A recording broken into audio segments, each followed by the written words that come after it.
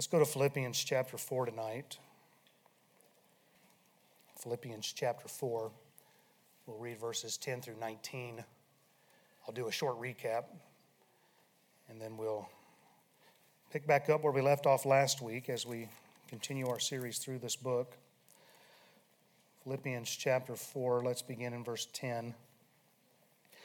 But I rejoiced in the Lord greatly that now at the last your care of me hath flourished again, wherein ye were also careful, but ye lacked opportunity. Not that I speak in respect of want, for I have learned in whatsoever state I am therewith to be content. I know both how to be abased, and I know how to abound. Everywhere and in all things I am instructed both to be full and to be hungry, both to abound and to suffer need. I can do all things through Christ which strengtheneth me. Notwithstanding, ye have well done that ye did communicate with my affliction. Now ye Philippians know also that in the beginning of the gospel, when I departed from Macedonia, no church communicated with me as concerning giving and receiving, but ye only. For even in Thessalonica ye sent once and again unto my necessity. Not because I desire a gift, but I desire fruit that may abound to your account. But I have all and abound. I am full, having received of Epaphroditus the things which were sent from you, an odor of a sweet smell, a sacrifice acceptable, well-pleasing to God. But my God shall supply all your need according to his riches and glory by Christ Jesus. Amen. How timely. Over the last 2 weeks, we've talked about learning contentment from verses 10 through 13. And the Philippian church was a giving church, having a mind for missions. They supported Paul financially while he was in Thessalonica, but somewhere along the line, remember that support had dried up. With Paul now under house arrest in Rome, they once again are sending him financial support, we see in verse 10. And because of that, obviously, Paul was greatly rejoicing in the Lord to receive that. But in verse 11, he's sure to let them know how he had learned to be content no matter his situation in this life. And the key to that is that he had learned contentment. Amen. Remember from verse 12 last week that Paul had been instructed, or he had been initiated into the secret of learning to live with contentment. And he had learned this contentment through the experiences which he went through in his ministry. He knew how to be abased. He knew how to abound. He knew how to live while full and while hungry. He knew how to live with excess, and he learned how to live while he was suffering need. And in that context, Paul could say in verse 13, I can do all things through Christ which strengtheneth me. It's a widely popular verse, but it's often misrepresented. It doesn't mean if you really put your mind to something, then you can do it. That's how most would use that verse. But it means no matter what your circumstances are in this life, you can live with contentment. Amen. Because Christ is all you need, and you've come to learn that. And that when you are weak, he is strong. Let's pick up where we left off, verse 14. Notwithstanding, ye have well done that ye did communicate with my affliction. So after speaking about learning to live with contentment, no matter his lot in life, Paul goes on to say here, but don't get me wrong, I'm thankful for the gift. I'm glad you're supporting me, especially in this time of my affliction. And Paul didn't want them to think because he had learned to be content that he didn't care about their gift. He didn't want them to think that he was somehow being disrespectful or that he wasn't appreciative of what they had done for them. So he commends them for their sacrificial giving. And he calls their supply to him their communication. In verse 14, it says that ye did communicate. And in verse 15, it says, no church communicated, but ye only. And this word for communicate means to share in company with, to co-participate with, or to be a partner with. So by helping to supply Paul's needs, they were partnering with Paul in the ministry. And he goes so far as to say, You're sharing in my affliction. Affliction means pressure. It's also translated as anguish, burdened, persecution, tribulation, and trouble. And Paul equates their giving as co-participating in that. I think it's a little bit of a mystery, but when we support missionaries, we are actually joining them in their pressures, even though we are not actually there. I'm not sure I fully understand all that, but we share in their ministry. I know we all understand that. We are partners with them. We are connected with them. We are participating in their work. And he goes on to commend them further in verses 15 and 16. Now you Philippians know also that in the beginning of the gospel, when I departed from Macedonia, no church communicated with me as concerning giving and receiving, but ye only. For even in Thessalonica ye sent once and again unto my necessity. Remember that Paul originally had no plans to go into Macedonia. He wanted to go into Bithynia, which would have been eastward and northward as he went. But then he had the Macedonian call, as we say. He had the vision to come over to Macedonia and help those. And the first city that he stayed in, he passed through 2 towns on the way, but the first one he stayed in was Philippi, which was the chief city there. And I think it's great how we can look back, not just on the Apostle Paul's life from Scripture, but our own life. We can look back and we can see how the Lord had been guiding us in our days. And we can see how maybe a direction we didn't want to go, God had a different plan. He put us in a different path, a different direction. He said, I want you to go this way. And it doesn't make sense at the time. But looking back, we can see the blessings of God and how he was guiding and leading the whole way. And I can see that throughout my life and my military career. I can see where God had me in certain assignments preparing me for this. And it's just amazing how we look back. Certain assignments I wouldn't have wanted. But God said, I want you to go there. And he sends you there and he begins preparing you in a new way. And we see that with the Apostle Paul. He had no plans to go to Macedonia, but he goes obeying God and the will of God for his life. He trusted God. And it's amazing now to look back because we can see he headed west and he hooked up. Well, he didn't hook up. He started this church in Philippi. And when he left Philippi, they were the ones supporting him. And it's just neat to see how God works. I think oftentimes we think, oh man, this isn't good. No, God has a plan. He's working. Just trust him. Amen. Just keep following his will for your life. And so this church ended up being a great blessing to Paul. And he later wrote to the Thessalonians that he labored while he was among them because he didn't want to be chargeable to them. Something was going on in Thessalonica. And Paul was trying to set an example there that you got to work to eat. And he wrote to the Thessalonians, especially the second letter, he wrote in both, that there were people who were behaving themselves disorderly and they were being busybodies. And apparently they were eating off of other people's dole without ever working. And so Paul, he's down there in Thessalonica and he's trying to labor so that he can set the right example to them. He wrote this in 2 Thessalonians. I knew it was just a matter of time, man. I was doing so good, amen. 2 Thessalonians chapter 3, verses 6 through 12. Now, we command you, brethren, in the name of our Lord Jesus Christ, that ye withdraw yourselves from every brother that walketh disorderly, and not after the tradition which ye received of us.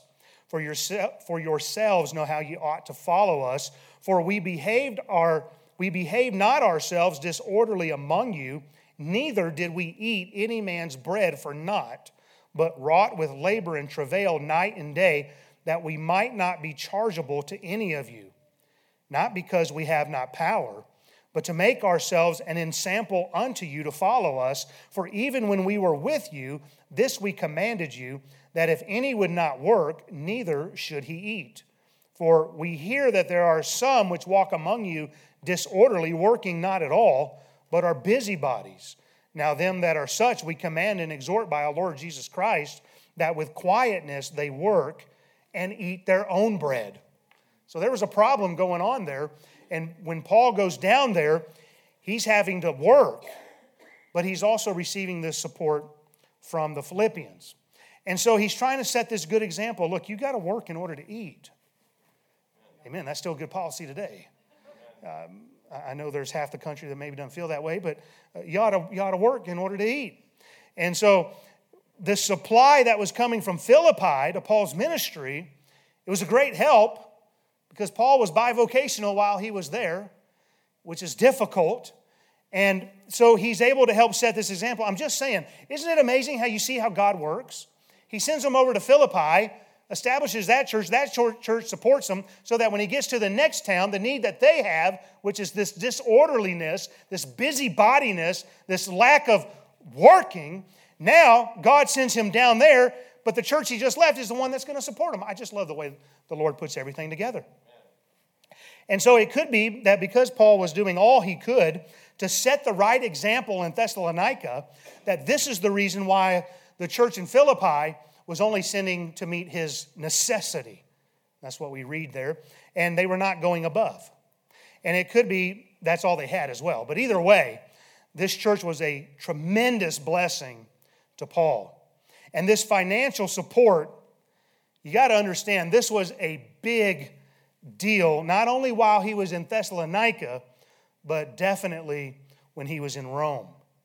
Because of their supply, and remember, he's writing this letter from Rome, and because of their supply to him, Paul, he's able to pen this epistle while under house arrest, as opposed to being in a dungeon somewhere in a jail cell.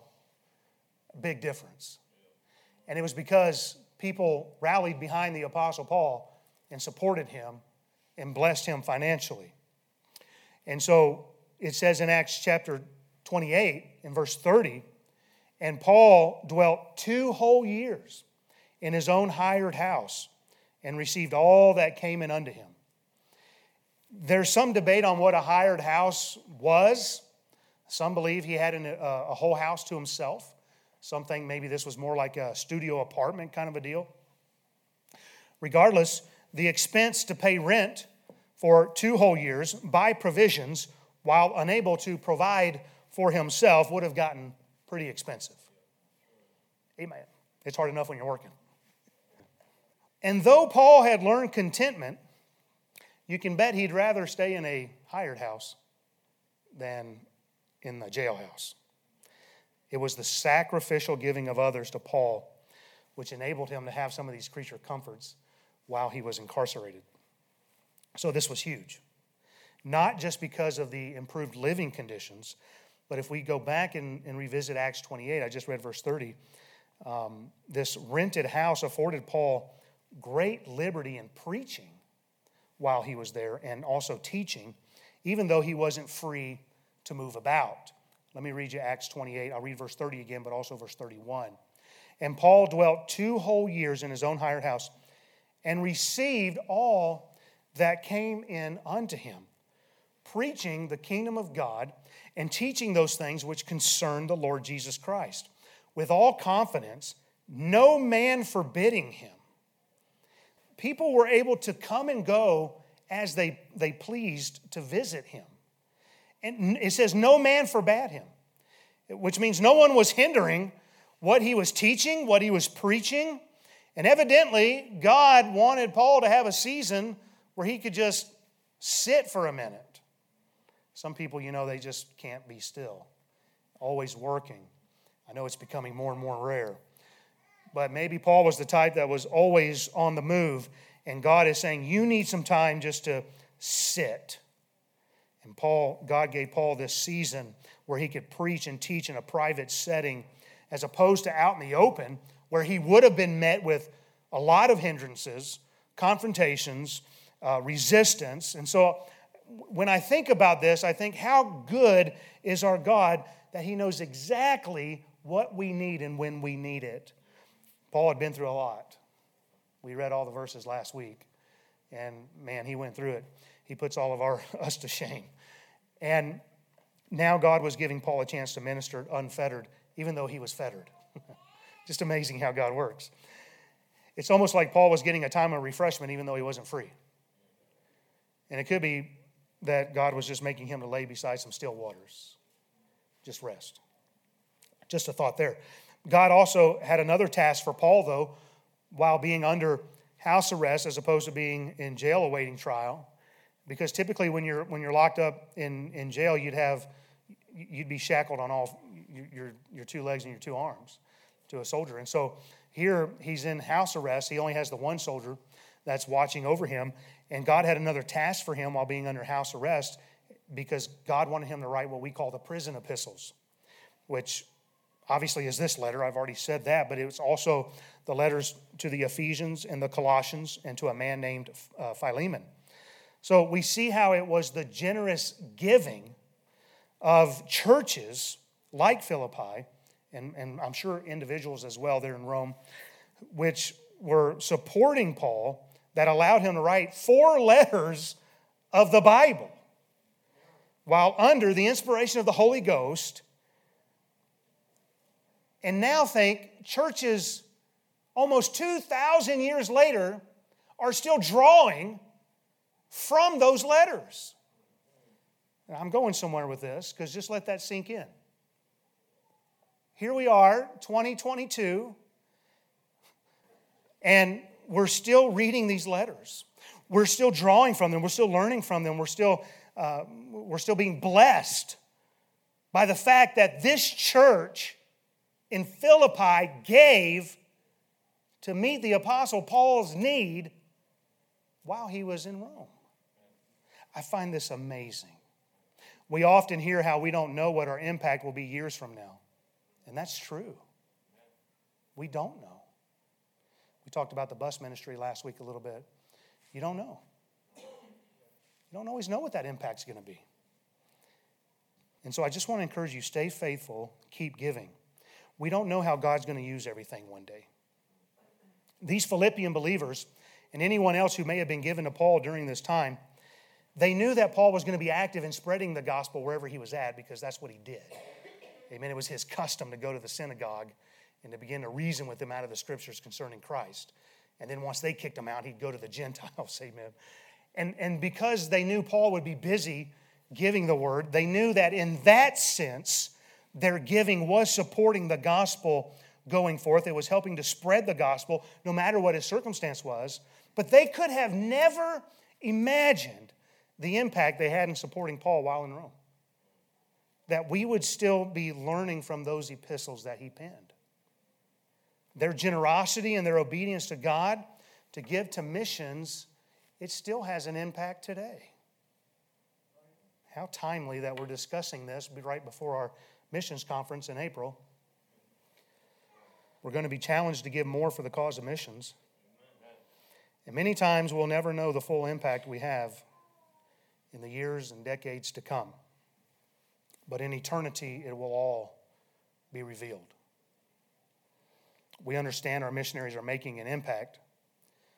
But just think about this. It could just be that they're going to go on to reach a family that just raises their kids right for the Lord. And who knows if from that bunch of kids, God brings up somebody to reach a multitude of people. It may not even be in that missionary's lifetime. It may be generations later.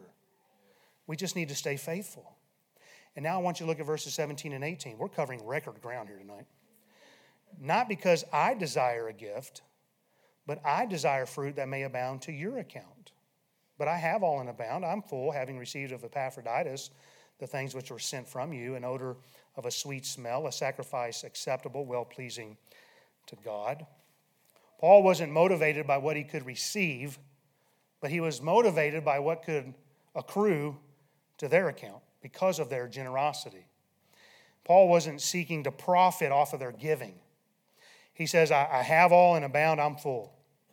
So he wasn't seeking for more ease while in Thessalonica or anywhere else, but he understood he was being entrusted to labor on their behalf, and in so doing, any fruit that he had was added to their account. Now, you pay me a salary. You're trusting that I'm laboring. Well, we do the same things with our missionaries. We take them on for support. We're trusting that they're out there laboring on our behalf, that they're using our support wisely and not taking advantage of us. Sadly, there are occasions when some get busted doing nothing, living a life of pleasure somewhere else.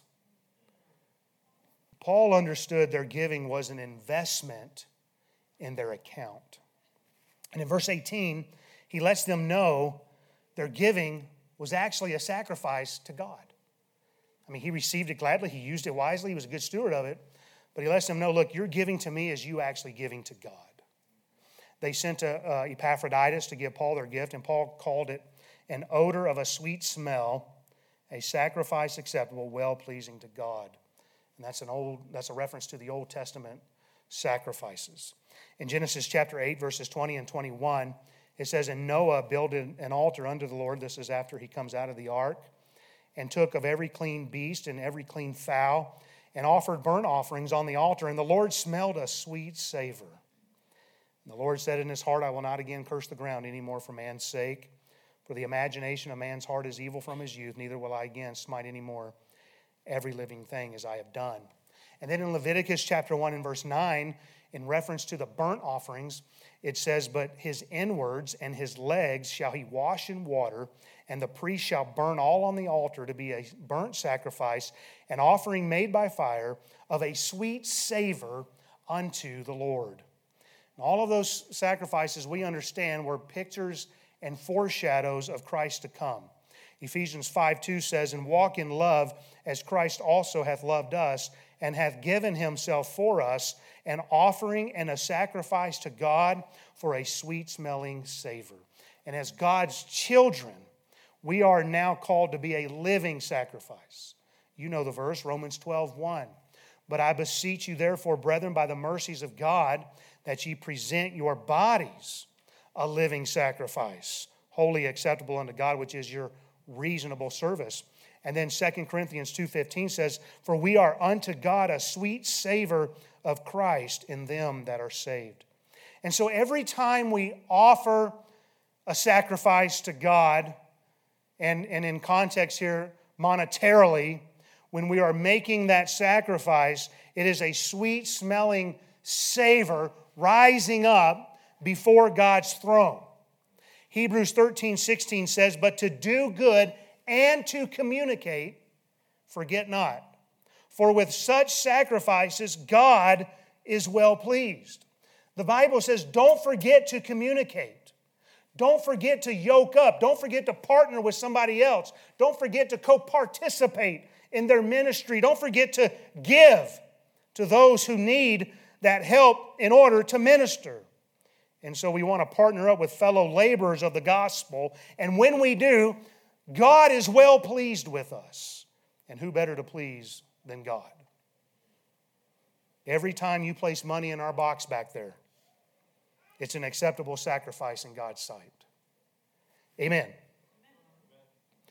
Every time you sacrificially give to missions, it's a sweet-smelling savor. And knowing that ought to help you to continually and faithfully give to the cause of missions. And just to give in general. And we know God is keeping record. He knows how much fruit to apply to what account. He knows your heart. He knows your sacrifice to help others reach others. And we can't all go, but we can all do our part. We can certainly all pray. So, how much is being added to your account tonight? Are you even giving to missions yet? Are you even giving at all, for that matter? And I know things are getting tight. I think before the Ukraine invasion, I read an article that said the average family is spending $500 more a month just to live. I get it. But listen, we need to stay faithful. We need to stay with it.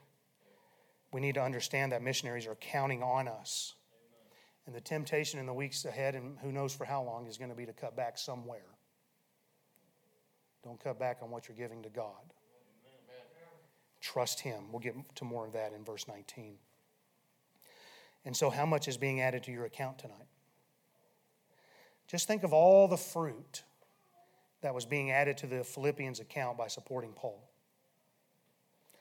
Not just what was added in their lifetime, but it is still being added today. It's amazing. Now, it's a joy to know that fruit is being added to your account because you give. But as I said, there's going to be many times you're not going to see the impact. But don't let that deter you. We try our best to support only those the Holy Ghost leads us to support. Some are seeing a harvest, some aren't. But we won't always know the impact in our lifetime. I couldn't verify this story. I've read it before. And so it came to my mind. I want to share it with you tonight. It's written by a man named Mark Ellis. I don't know anything about him, but I believe the account is noteworthy nonetheless. Now, I trimmed some of this, so if you go out there looking for it, you'll read a little bit more. But the article says this. In 1912, medical missionary Dr. William Leslie went to live and minister to tribal people in a remote corner of the Democratic Republic of the Congo. After 17 years, he returned to the U.S., a discouraged man, believing he failed to make an impact for Christ, and he died 9 years after his return. But in 2010, a team led by Eric Ramsey with Tom Cox World Ministries made a shocking and sensational discovery. They found a network of reproducing churches hidden in the dense jungle across the Kwilu River from Vanga, where Dr. Leslie was stationed. Based on previous research, Ramsey thought the Yanzi in this remote area might have some exposure to the name of Jesus, but no real understanding of who he is. They were unprepared for their remarkable find. When we got in there, we found a network of reproducing churches throughout the jungle. Each village had its own gospel choir, although they wouldn't call it that. They wrote their own songs and would have sing-offs from village to village. They found a church in each of the 8 villages they visited scattered across 34 miles. Ramsey and his team even found a 1,000-seat stone cathedral, in quotes, in one of the villages. He learned that this church got so crowded in the 1980s with many walking miles to attend, and that a church planting movement began in the surrounding villages. There is no Bible in the Yanzi language, Ramsey says. They used a French Bible, so those who taught had to be fluent in French. Apparently, Dr. Leslie crossed the Kwilu River once a year from Vanga and spent a month traveling through the jungle, carried by servants in a sedan chair. I don't know what that is, but if you ever want to carry me in one, I'm all for it, amen. Sedan chair, it's got 4 doors. I don't know what that is, but that's awesome. Okay. He would teach the Bible, taught the tribal children how to read and write, talked about the importance of education, and told Bible stories. Dr. Leslie started the first organized educational system in these villages, Ramsey learned. It took some digging for Ramsey to uncover Leslie's identity. The tribal people only knew him by one name, and I didn't know if that was a first or last name. They knew he was a Baptist, and he was based in that one city, and they knew the years he was there. When Ramsey returned home, he did some additional investigation and discovered Dr. Leslie was affiliated with the American Baptist Missionary Union. I guess that's back when American Baptist stood for something. The American Baptist Missionary Union was founded in 1814 by Adoniram Judson, who led a pioneering work in Burma. Born in on, you know what, I'm not going to read all his life history here, but it talks about how he was a pharmacist, got called to work in the Congo. And then there in 1912, it says, they cleared enough of the leopard-infested jungle along the Kwilu River at Vanga for a new mission station perched on a small plateau.